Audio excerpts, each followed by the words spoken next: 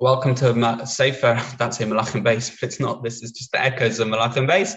It's Sefer Yeshaya. It's Perek Lamed Tes 39. Here we have the king of Bavel. Who was he? He was Merodach Baladan.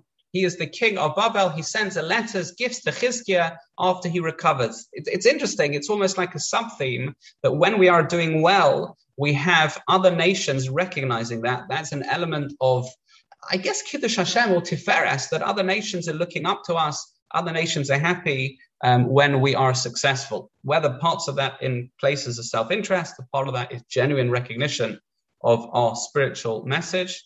Okay, we'll have to see. But nevertheless, it's not a bad thing.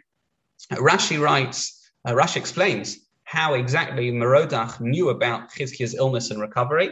There were no newspapers in those days. What happened? So what happened was he woke up. This is Rashi Posek Aleph in Perek Lamed Tes. Merodach woke up a bit later than normal, and he said that the servants, why didn't they wake me up? He said they should be executed.